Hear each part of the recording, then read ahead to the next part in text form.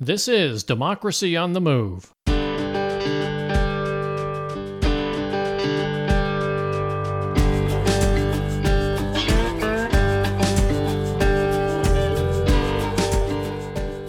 Democracy on the Move is a podcast tribute to the people and organizations who dare to reimagine our nation and drive it toward its true principles of democracy. This episode is being released on Sunday, July 10, 2022. I'm Dan Schaefer, your host for today's podcast, and thank you for joining us.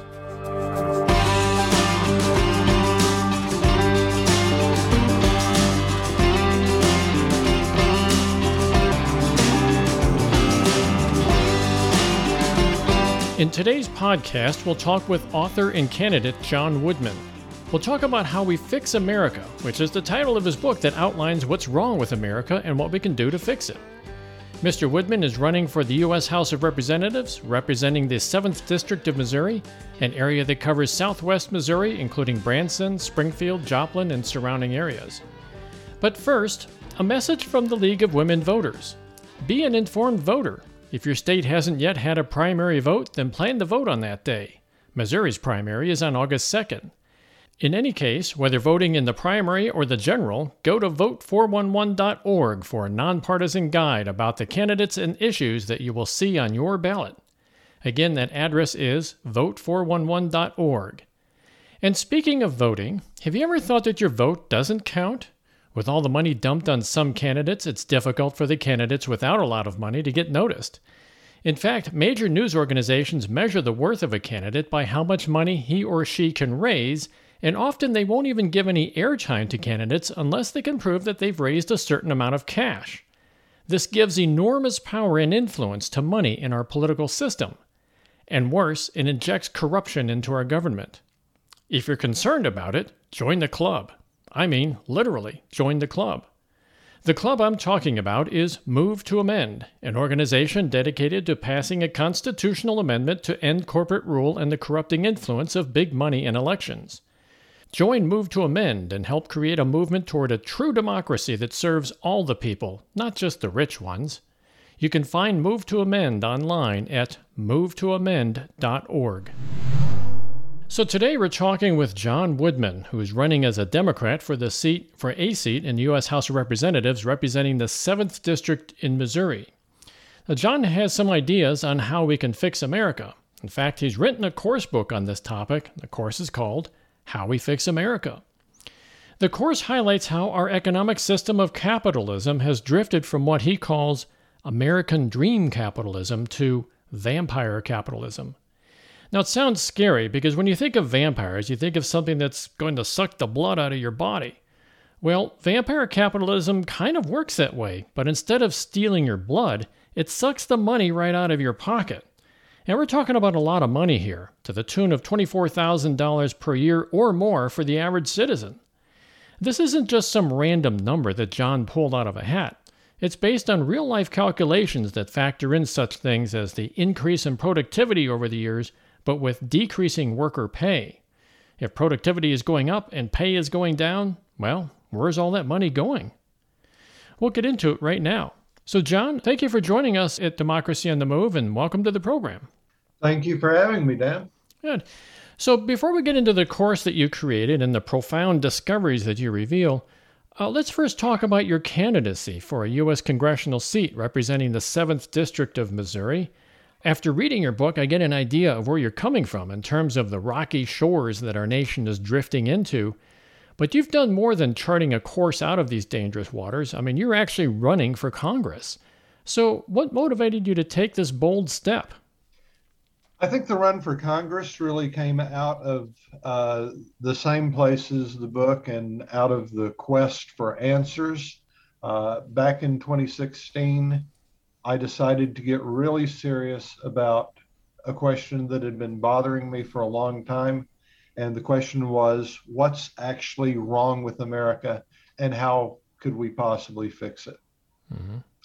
And I looked around me and it seemed like everyone around me had sort of a sense that something was wrong. But if you asked 3 different people, you might get 4 or 5 different answers. And I decided what I was going to do was look for answers. I didn't know how long it would take. It took about 5 years of searching and research before I felt like I'd come up with the answers I was looking for. And then I spent about another half year writing them up. And by the time I finished, I decided, you know what, I'm going to run for Congress. Mm-hmm. Is it just based on your feelings that came out of doing all this research? I mean, you've obviously gotten a lot smarter, to quote one of the chapters in your book here, but so you're now going to apply that wisdom that you've created or that you've come across over the last 5 years and make a run for Congress then. Well, the whole purpose wasn't just to find an answer, but to find something that we can actually do something with. The goal is to try and light a way for us to actually change the country. And one of the things that I found, one of the things that I realized was that we actually have all of the resources that we need right now to massively and positively transform the future of America. It's just a matter of seeing what we can become and of deciding to do it and of standing up and insisting that we actually do it. Well, let's get into it then, because in the course you developed, and that the course book is called How We Fix America, you talk about these two types of capitalism, something you call American dream capitalism and vampire capitalism. So can you right now just kind of give us a brief rundown of these forms of capitalism and how we as a nation drifted into what is, by your definition, vampire capitalism? Sure. From the late 1930s up until about 1980, we had a particular structure to our economy. And in that economy that I call American dream capitalism, everybody was getting better off. If you were among the wealthy, you were getting better off. In essence, you were getting about a 0.75% raise in your income every year. And that was after inflation. If you were middle class, you were getting better off twice as fast as the wealthy. So you were getting about 1.5% increase in your income every single year. Again, that's after inflation. And I'm not talking about just progressing through a career and being promoted. I'm talking about the middle class as a whole. Mm-hmm. And the reason is that every year we were getting better and better at producing wealth. You see the same thing for those who were at the bottom of the economic scale. Those Americans who most needed opportunity, they were getting better off the fastest of all. They were getting better off more than 3 times as fast as the wealthy. If you were at the bottom of the economic ladder, every year, your income was going up about 2.5% beyond inflation. So here's what that means. After 10 years, you might have stayed in the same job for 10 years, but after 10 years, just because everybody was getting better off, you would find yourself making about 25% more in real terms than you'd been making 10 years earlier. Mm-hmm. And so there was this sense that things were getting better for everybody. Those at the bottom were well on their way to joining the middle class. And that lasted for an entire generation. It lasted up until about 1980. And then suddenly, very subtly, but very suddenly, something shifted in the economy. Right. And we really switched around 1980 from this American dream capitalism that gave birth to the American dream to what we have today. And the shift was very subtle at first, but it's gotten bigger and bigger and bigger as time goes on. And it's continuing to get bigger today. And the new economy I call vampire capitalism. And I guess in a way that started with this thing called trickle-down economics, right? I mean, I remember that from back in the 1980s when they talked about the idea that if you give rich people more money, it trickles down to the rest of society. I mean, that was an abject failure, right? Yeah, trickle-down economics is certainly a core part of it. Mm-hmm. And there are all these different components to trickle-down economics. one of the key ideas of trickle-down economics is just cut taxes. Let's cut taxes. Now, what cutting taxes really has meant has been that we cut taxes particularly for those up at the very top. Mm-hmm. And 50 years, we now have 50 years of research into the actual results of that particular kind of policy. And the results, not just here in America, but across every country that's done it over the past 50 years, are consistent. It doesn't benefit those in the middle, doesn't benefit ordinary citizens. All that cutting taxes for the rich does is make the rich richer. And it generally does so at the expense of everybody else. So, the rich continue to go forward. Everybody else stands still or maybe even goes backwards. Yeah. But doesn't American dream capitalism, wouldn't that naturally evolve into vampire capitalism? I mean, when you think about it, capitalism in general is all about maximizing profits and minimizing costs. So isn't vampire capitalism sort of the natural outcome of American dream capitalism? It didn't evolve into vampire capitalism for a generation. Mm-hmm. And I don't know whether that's because we paid particular attention to it. But for an entire generation, it stayed pretty much the same as it had been. Mm-hmm. Well, you wrote that American dream capitalism was all about giving ordinary Americans an opportunity to become prosperous and maybe even join the rich up at the heights of success and prosperity. But I guess what you're saying is there's really no guardrails at the top, is there? I mean, if you're a Jeff Bezos or Elon Musk or whatever, you ride it. You just keep riding it higher and higher. I mean, you go into space, right? What can we ordinary Americans do at this point to put limits on this rise of wealth in the most rich people, or in just rich people in general? What should we do? Well, we have to get together and we have to change the rules of the economy. And there are a lot of these rules. There are dozens, if not hundreds, of these rules that have been changed over the last 40 years.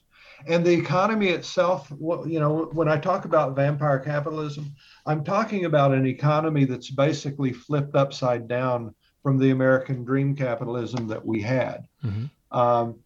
In the vampire capitalism economy, those at the bottom are better off than they were 40 years ago, but it's really only because of government benefits. If you look at the actual wages that are being paid to America's least paid workers, those who most need opportunity, those workers really have not gotten a meaningful raise in the last 40 years. Mm-hmm. Middle-class Americans are doing a bit better off, but a lot of that's because now instead of having one parent working outside of the home, now you've got both parents working outside of the home. Yeah. But if you're at the top, your wealth just continually explodes like a supernova.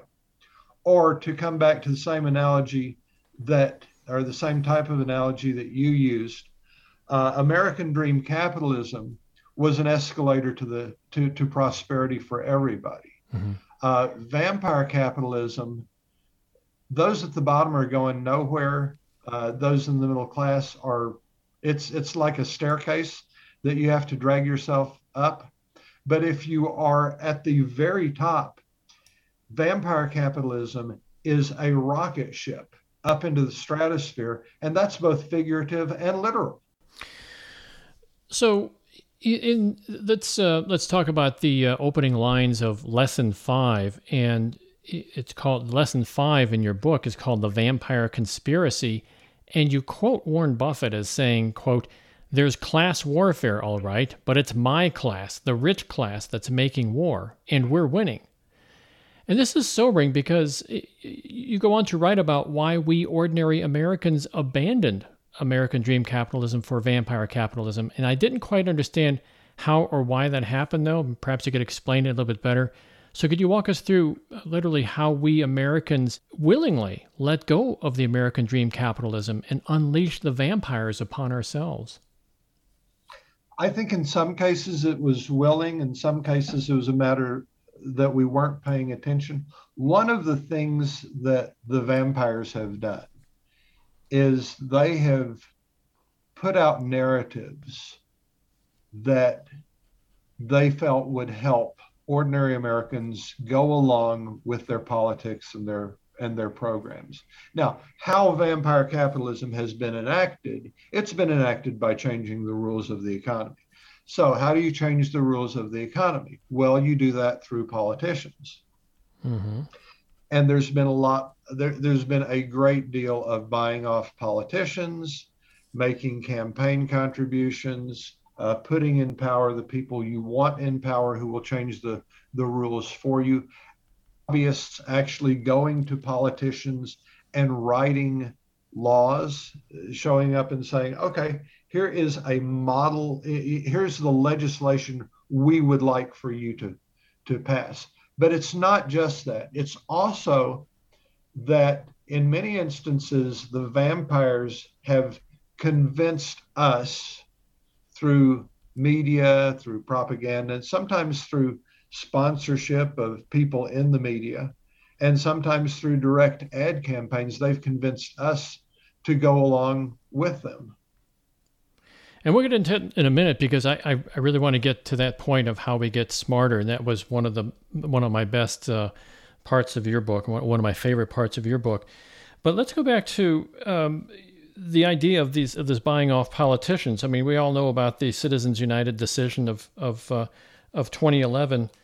And one other thing I've noticed, though, and I don't know if you studied this at all, but one of the things that I've noticed is that the staff pay for congressional staff, not the Congress members themselves, but their staff that's supposed to support them, is been called starvation wages.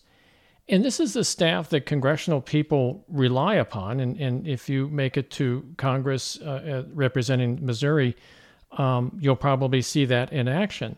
And when the staff gets paid less, they don't have the time to put in the research to help write these bills. So I can see where congressmen would say, well, I don't have the research, I don't have the time, I don't have the expertise in writing and structuring these bills. I'll just take this from one of my lobbyists because it looks pretty good to me, and that's what makes it to the floor. Is that an oversimplification, or does it really work that way? I don't think that's an oversimplification at all, and I think the staffing of congressional assistants and also actual agencies that are there to provide information to our members of Congress, like the Congressional Research Service, we need for those to be fully staffed so that they can actually provide our representatives and our senators with the resources that they need to craft bills, so that they're not relying on lobbyists to write new legislation for them.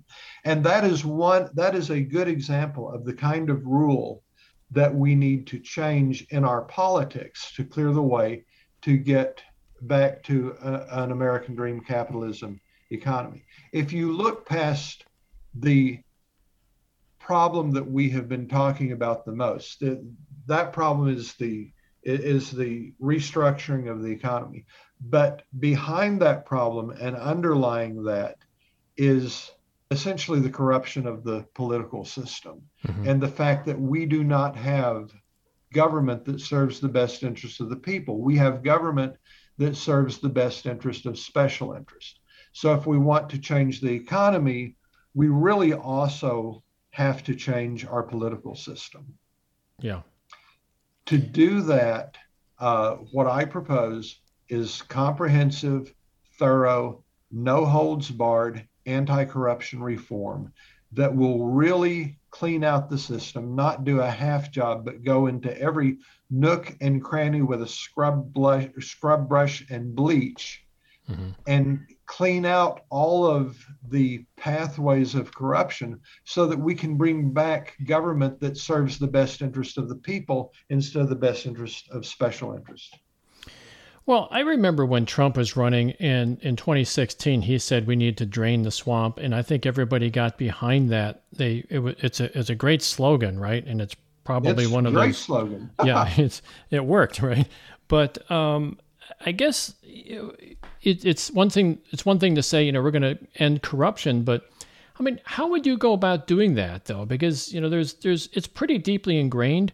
One of the things, if I may ramble on here a bit, one of the things that sort of bothers me about this duopoly that we're in, Democrats and Republicans, and I'm keeping in mind that you're running as a Democrat, but they spend an awful lot of time doing nothing but raising money. I've heard somewhere around 2 hours a day they actually spend on doing the stuff that they're hired to do by the people.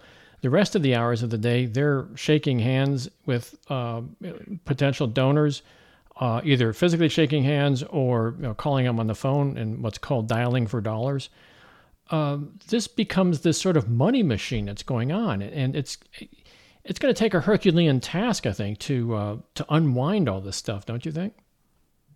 I do, and that's why I talk about not just one thing like campaign finance reform. That's why I use the phrase comprehensive, thorough, no holds barred anti-corruption reform. And my approach to this has been to keep an eye out for ideas wherever I can run across them of how we can unrig the system. Mm-hmm. To date, I have about 80 different proposals for different corruption rat holes that we can fill. One of my fears is that we will get someone in power, perhaps at the presidential level, who says, okay, let's deal with corruption, and we do a half job of it. Right. I really feel that we need to do a thorough job of it.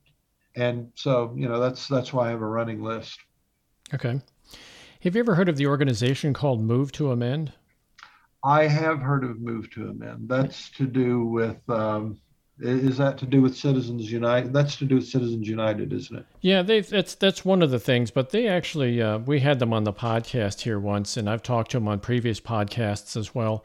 They are proposing another amendment to our Constitution. I believe it'd be the 28th Amendment, which essentially says corporations are not people and therefore do not get the rights of people, particularly the First Amendment rights, which is what the Citizens United emphasized. They basically said, hey, corporations are people in that they can exercise their First Amendment rights and therefore dump as much money as they want into campaigns for individuals as well as campaigns for issues. And yes. So I think that would be a pretty good step. And I know there are a lot of representatives and senators out there that have signed up with Move to Amend. I think even Cori Bush, who's here in St. Louis, has signed up with it as well. So something worth checking out, Move to Amend. And that is one of the things that I talk about, is one of the major steps that we need to take. We need a constitutional amendment that will clarify and put in the U.S. Constitution that corporations are not people, and money beyond a certain minimal point is not speech.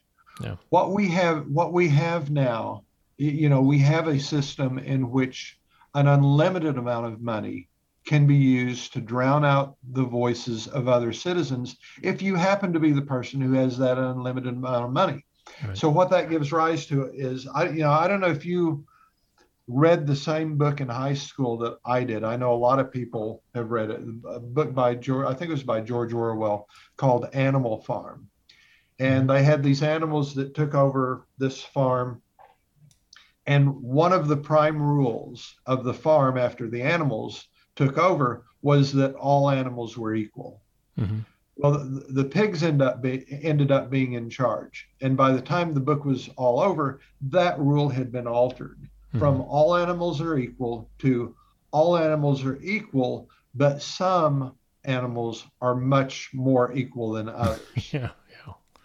And this idea that money is speech and you can spend an unlimited amount of it, that is in our own government, a system where all citizens are equal, but some are much, much more equal than others because they have $1 million, $2 million, $3 million to spend on things like media and propaganda and what has been called speech. And in doing so, they drown out the voices of their fellow citizens. Yeah. And you hit upon the word propaganda there, because that's one of my buzzwords. Because I'm going to talk about lesson 8 in your book, which is entitled, I believe, How We Get Smarter. And I got to admit, that was my favorite lesson because it really resonated with me with thoughts I've had in the past. Because any debate I ever get into, including my own brother, who's the polar opposite of me politically, hope he's not listening to this, I always fall back on the principles that you just happen to highlight in this lesson. It's like, I probably could have written this lesson, but I'm glad you wrote it because then I didn't have to. Anyways, the overall principle is basically how to cut through the BS and get to the truth.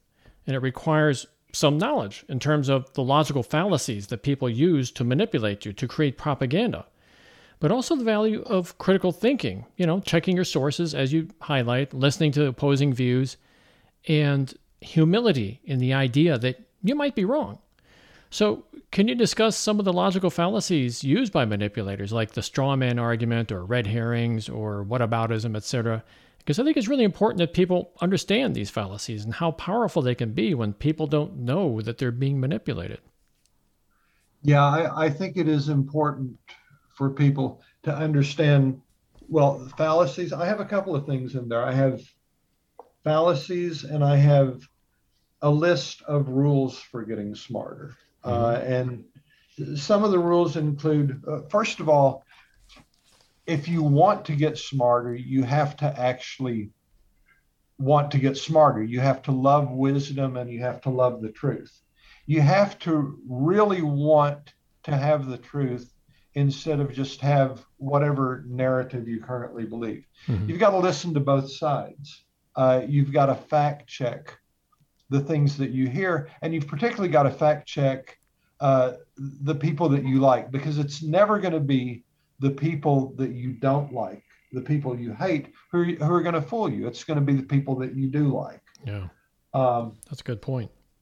You need to get your information from a variety of sources and look for the ones that are more reliable and more factual. And so there's a series of rules. Okay. There are also in the course, there's a list of fallacies, and to compile the list of fallacies, I kind of just looked around me and looked at political narratives that I had heard. One of the most popular things that you see is a straw man attack. If you get in a conversation with people, they will use that to attack you. They will misrepresent what you are saying in an attempt to discredit you, and that's also sort of a form of personal attack. Right. That's very popular if you get into a conversation with someone on Facebook and you happen to make points that they can't really answer. They will turn to attacking you and discrediting you, or at least trying to. Yeah. And at that point, you just say, "Hey, you know what? What you're doing is just a personal attack, and it's what people do when they don't actually have an answer to the points that have been raised." So, I mean, those are a couple of examples. There are a bunch of them in the course, but those are a couple. Yeah, one of them that I run into a lot is I rail against the January 6th insurrection. I just think it's one of the worst things that I've ever seen in my whole lifetime, and worst political things, I should say. And so every time I talk about it, people say, "Well, what about Black Lives Matter and the riots and so on?" And I say, "Okay, we can talk about that, right? Because I think that's wrong too. That they shouldn't be, you shouldn't have riots at all. We can talk about that, but that's a separate conversation, right? We're talking about insurrection at this point. We're talking about people that are going around, they want to hang the vice president. I mean, you can't even compare it, but there's this thing called whataboutism, right? Yep. Yeah. So what about humility, though? Does humility play a part in getting smarter? Oh, yeah. If you're going to get smarter, you have to be able to change your mind about things that you already believe. And one of the things, once I started digging deep into our politics and doing some of the things I've talked about, listening to both sides and fact checking both sides, one of the things that started happening to me was I started changing my mind a lot. And probably every issue I looked at, I realized that I didn't understand it in as much depth as I could understand it once I started really looking at it. But I was willing to change your mind. You won't get smarter unless you have the humility to be willing to admit that you were wrong about something. And one of the things I want to do is encourage people to be able to get smarter. And in order to do that, you've got to be willing to change your mind. Yeah. You talked about the concept of listening to people, and one of the things you hit upon, which I really liked, was it isn't the people that you don't like that change your mind, it's the people that you like are going to change your mind.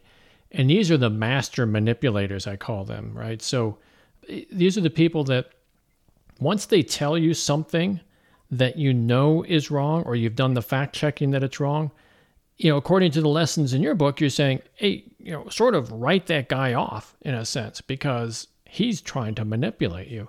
So can you think of some of the master manipulators these days on both sides? I mean, on the right and the left?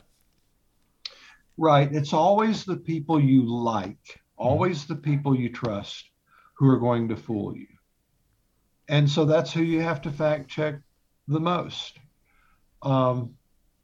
The person that really comes to mind as a person that people trust and so many keep trusting, there are a lot of them. The one for me that most immediately comes to mind is Donald Trump.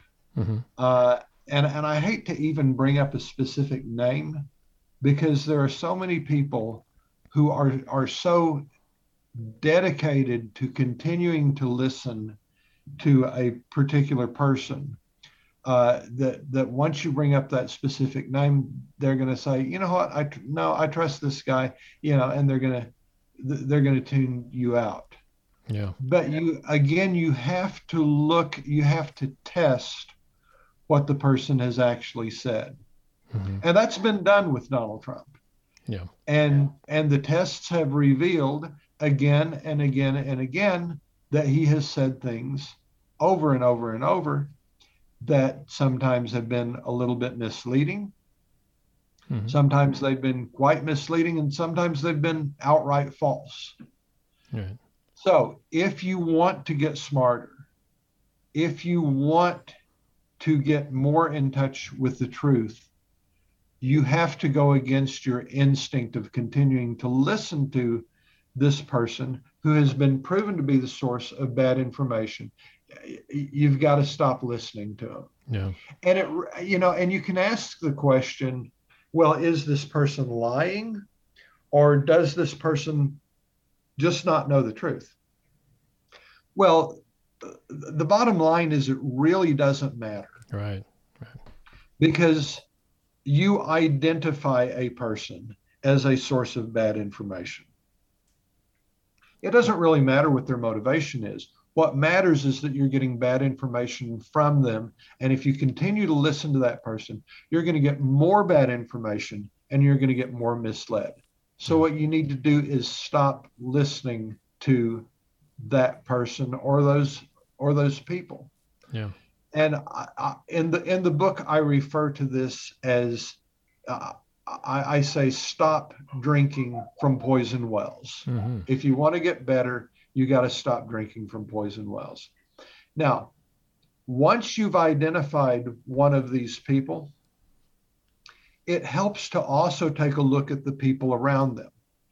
Because when there is a person who is not being careful with the truth in one way or another, often you will find that person is linked to and surrounded by other people who also are not careful with the truth.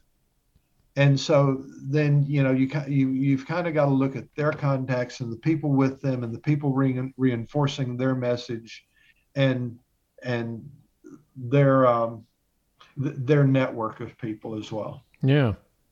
That's a really good point, because they're all in on it, right? They're all in on this, on the spreading of fallacies for some personal gain. One thing that I found was that often there are people who are deliberate about it, and they are spreading fallacy, as you said, for personal gain. That may be political gain, Yeah. it may be financial gain, it may be both. It may simply be some degree of fame that they can then turn into either political power or personal financial gain. But those birds of a feather tend to flock together. And in some cases, it's very deliberate. They know that they are putting out a false narrative in order to mislead people and profit from it. And they will see somebody else who's doing the same thing, and they'll get together with them and they say, hey, you know what? We can reinforce each other's narratives, and we can boost each other's profits. Now they know what the game is. They're not going to be fooled by each other, but they will get together in the cases where it's deliberate to fool other people and boost each other's gains. Yeah. Yeah. You brought up former President Trump as an example. I think he's a good example in terms of a manipulator, but I think he also takes it to a different level, because this is what I see as being a red warning sign for me. When someone says, don't listen to those other people, they don't know what they're talking about. I am the one that has the truth, right?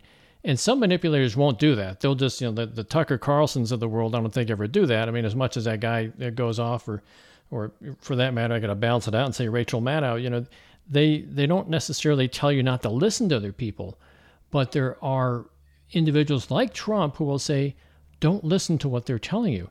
And that really is kind of the basis of a cult in my vision, because you see these cult leaders, the David Koresh's, the Jim Joneses, they have the same approach.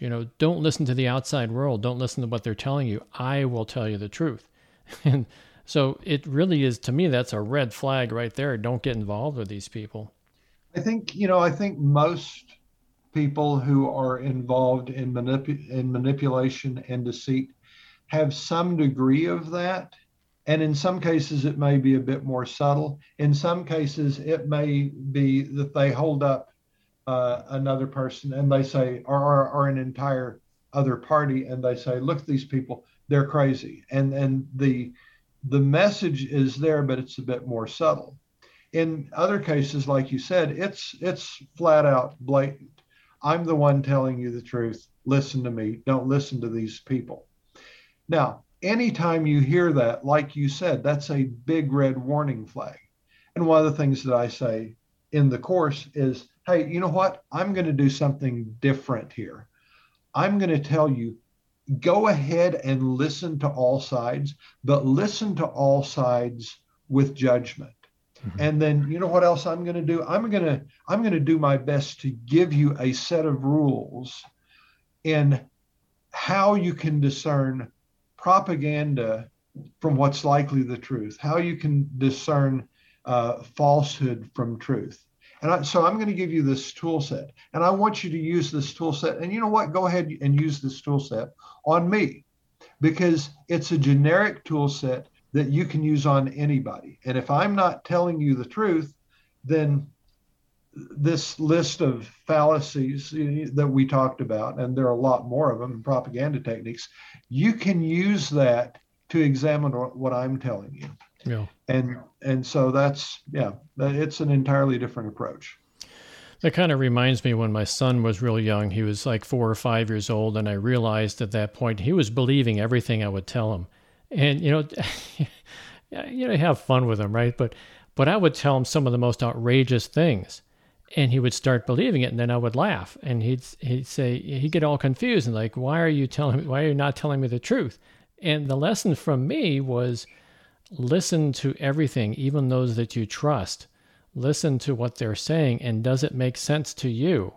You know, so it's a great way, I think, of training children when they're very young. I mean, don't lie to them about, really big things that they can get hurt, but you tell them little lies here and there, and then see how they react to it, and then explain to them what, that this is training, how to be critical about things. Well, and you were giving him some of the same message. Test what you hear, and especially test it when it's coming from somebody you trust. Don't let that person off the hook for testing what you hear from them. Yeah. And one other thing too, you talked about the network of liars. I remember back in, it was 2002, 2003, when we were gearing up for the Iraq War, and some of the manipulation that was taking place back then, and they being the network of what I would consider to be liars about the situation, what's taking place in Iraq, they would go around and plant stories in places like the New York Times on purpose. And then the next morning on the Sunday morning talk shows, they would talk about it and cite the New York Times as being, their resource. And it was what I would call circular lying, because you're lying in two different places at the same time. And, bringing them both together and say, see, I'm telling the truth because everybody else is talking about it. Yeah, well, and in fact, that's a technique that I mentioned about. I think there are more than 20 different techniques. That's not one that I included. Maybe I should look at including that one in a future edition. Yeah, multi-sourcing your lies in a sense.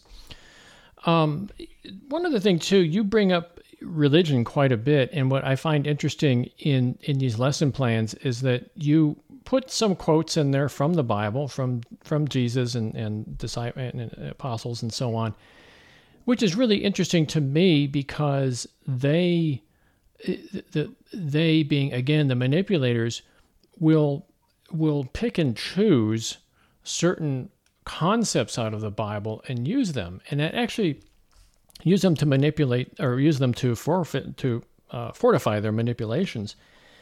And that brings me to another more general idea, is that facts alone don't necessarily constitute a convincing argument, right? Because you can always, you pull out, in fact, you talk about having anecdotal information.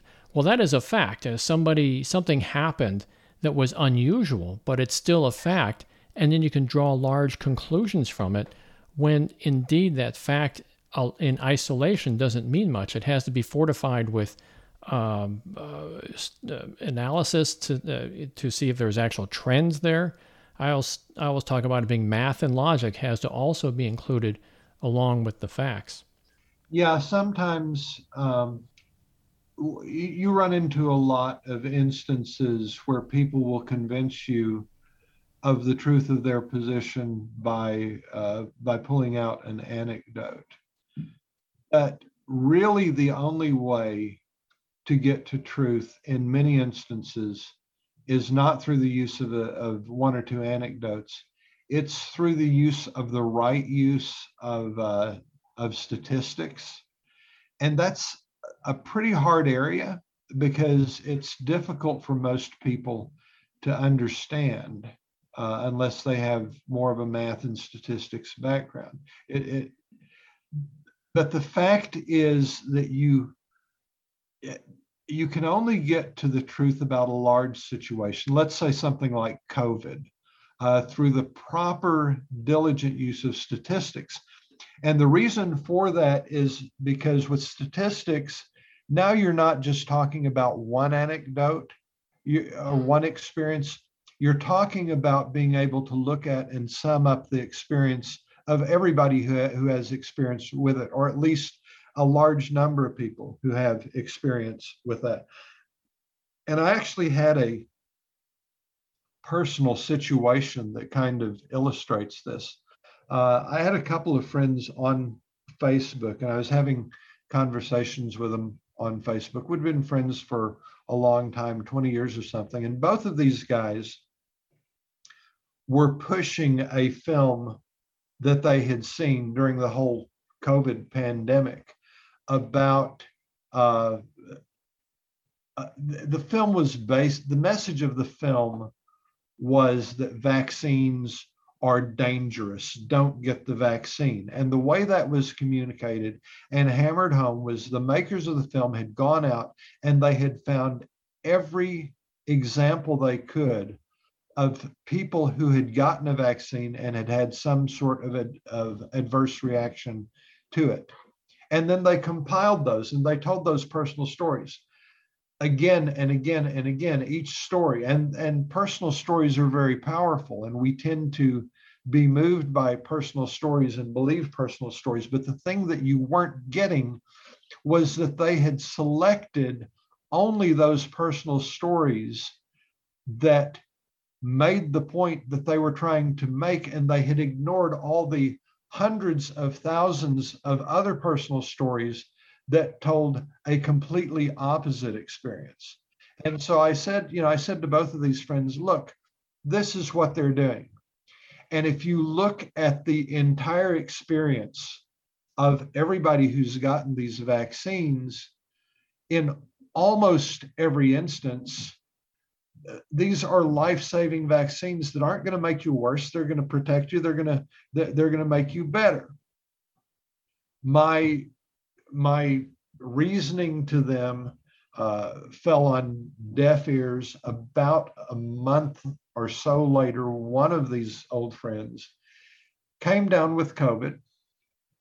He was not vaccinated. Instead of having a very mild case of COVID, as was the case with everybody I know personally who got the vaccine, if they got COVID at all, he was unvaccinated. He went into the hospital. He was on a ventilator for a week and a half, and he was one of the few people who were fortunate enough to make it off of the ventilator alive. But it almost killed him. When he got out of the hospital, he was unable to walk. I haven't been in close touch with him. I suspect he's had ongoing severe health effects for a long period of time. But it all could have been avoided if he had understood some of the principles that I talk about in the course. And one of those is don't just rely on anecdotes, because an anecdote is not the experience of everybody. Yeah. Well, I think you hit upon it in your lesson. I think you said something like stories over truth. People are more likely to believe a story than they are the truth, because human mind is attracted to stories. They can understand stories. The truth is a little more difficult. Yeah, we love stories. Yeah, I mean, every movie, every book, whatever, it's all a story, right? Yeah, and they're great for illustrating the truth, but they're also great for illustrating something that really isn't true as well, or is true only in very limited circumstances and isn't true 99% of the time. Yeah. Very good. I really enjoyed this conversation, but we do have to wrap this up pretty soon. I did have one final question for you, though. As I mentioned in the beginning at the top, that you were running for U.S. Congress, and assuming that you win the primary and assuming you win the general and find yourself in Washington, D.C., how do you plan to use the lessons in this book when working within the halls of Congress? So my goal is to work with other people to positively transform the country. Again, one of the things that I realized is that we've got all of the resources that we need to do that. Right now, we produce twice as much wealth per person as we were producing back in 1978. If we were to bring back an American dream economy, it would unleash a flood of prosperity that would positively transform life for 9 out of every 10 of us. So I don't care whether you're Republican or Democrat or independent or some other party. The things that I'm talking about have the potential to reshape the future. And we know that they're doable because we did these kind of things before. We gave birth to the American dream in the first place. And if we did it the first time, we can do it again. We only need to agree on doing it. And the resources are certainly there. If I should have the ability, have the honor of going to Congress, the first thing I'm going to do is do everything I can to represent the people of Southwest Missouri well. Mm-hmm. But beyond that, what I have is a message that needs to go to the national stage, because ultimately, one representative in Congress is only one representative. Now, if I should go to Congress, I will introduce legislation along the lines I've talked about. I will introduce legislation for comprehensive, thorough, no holds barred, anti-corruption reform. And I will introduce legislation to bring back an American dream economy. But perhaps even more important than that will be the ability to bring the conversation more to a national stage and to begin to get more people on board for what should be an obvious thing that we need to do, that we can do, and that we must do. Well put. Well, where can our listeners go, or what can they do to learn more about your campaign and the course that's called How We Fix America by John Woodman? Where can they go to learn more about all this? They can see a bit more about my campaign at johnmwoodman.com, and there's more information there. There's a link in the upper right where people can donate to my campaign. I'm facing opponents that have a lot of big money behind them. Donations are always appreciated. There should be a link to the course from there as well, but you can also get there a bit more directly by going to howwefixamerica.com. It's not how to fix America, it's how we fix howwefixamerica.com, and you can get the book off Amazon. Okay. And the johnmwoodman.com, that's all one word, right? No hyphens, no underscores, johnmwoodman.com? It's all one word. Okay, good. Yes. So we've been talking with John Woodman, author of the course book, How We Fix America, and candidate for the U.S. House of Representatives representing the 7th District in Missouri. John, thank you for joining us at Democracy on the Move today, and good luck in your campaign. Thank you so much, Dan. Really enjoyed talking with you.